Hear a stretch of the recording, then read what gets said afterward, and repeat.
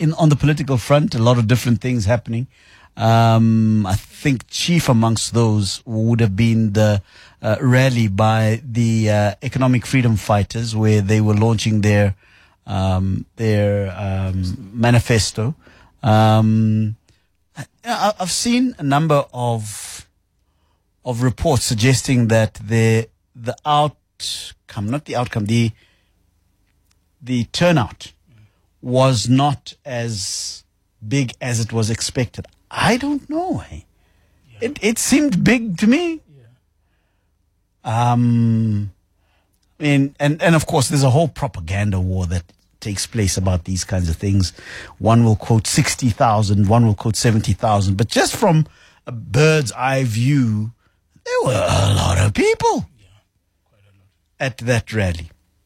And I'm told that the decision had been made by the leadership of the EFF that it would only be buses coming from KwaZulu-Natal alone. I suppose making the point that this is our following in KwaZulu-Natal. Because, as you know, KwaZulu-Natal is heavily contested terrain. There's the ANC that is, I suppose, traditionally the leading party there. There's the IFP, also a major contender. But now we see that there's the MK party that has now become, I suppose, a very, very serious contender for power in that particular province.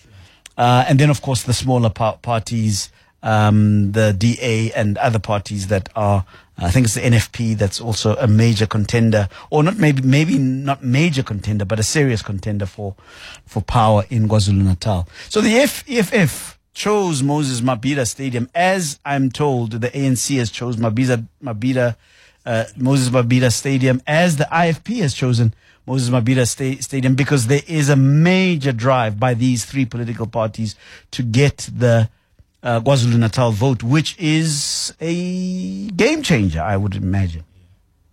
And of course, the EFF has chosen to also launch there, I suppose, trying to deal with the perception that it does not have the kind of support in the KwaZulu-Natal region as it would like people to believe.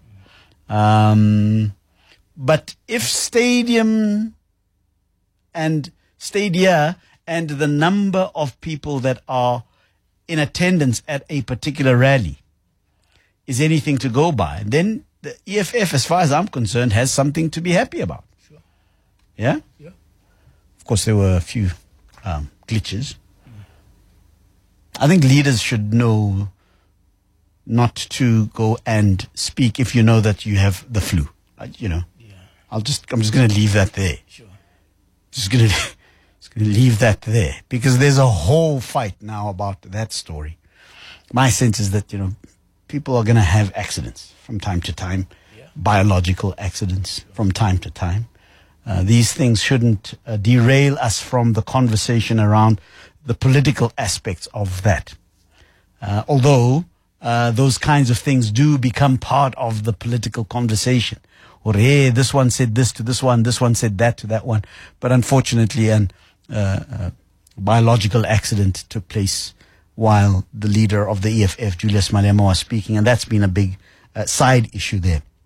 Perhaps you might want to tell me about the more important issues around this particular rally, whether or not you've been listening to the manifesto itself. What issues have come out strong for you that you believe are going to be a major part of how people make decisions as to who they vote for out of this manifesto launch by the EFF? I'd be interested to hear your thoughts about that. And of course, many other different things taking place. The big story for me, of course, South Africa gaining the third position in the AFCON. But congratulations to Côte d'Ivoire, winning against their arch rival. Yeah, we think that Nigeria is our arch rival. No, there's a serious competition between Ivory Coast and Nigeria. And of course, Côte d'Ivoire taking that particular tournament, and we winning against the DRC, I suppose by a point in penalties. So great. I mean, I really hope, I think Bafana Bafana is coming back on Wednesday, I think. It'll be great for us to be out there and supporting them. I think they deserve it, folks. They really, really do. They've really made me re-look at them, with great hope. So these are some of the things that are on my mind, because we're going to open up the lines. I'd like to hear your thoughts about some of the issues that are, that are on the conversation sort of, agenda with regards to the politics that we are looking at. We are, of course, going towards elections. So politics, let me say party politics, are going to be a big part of the conversation going forward. But yeah, I'd love to hear your thoughts about all of these things. John Steenhuisen of the Democratic Alliance going to the police today to go and lay charges against the deputy president. Yeah? Mr. Paul Mashatile, for certain criminal indiscretions, we are told. We're told that 10 days ago, the DA, through John Steenhuisen, put together a file or a dossier that they handed over to the presidency to say, hey, Munna, the deputy president is guilty of certain things here. Do something about it, or we will in 10 days' time. Well, today was the 10th day of that promise, and they indeed did go to the police to go and lay charges, which I believe are quite damning, against the deputy president, suggesting that he's involved in all sorts of criminality and corruption with people that are known criminals, that have been involved in all sorts of things. And let me tell you, the things that I'm hearing about that particular story are very interesting. There are some who are suggesting that there is, in fact, negotiations taking place, horse trading taking place amongst various parties about what the results may eventually look like after the elections. That various parties are in negotiations, although low-key negotiations, about possible scenarios that may arise after the elections and who gets to be aligned with whom gets to be in a coalition with whom. And there are those that are suggesting that there are some unlikely coalitions that may, at this stage, that may look unlikely now, but that will, in fact, take place following or after the elections.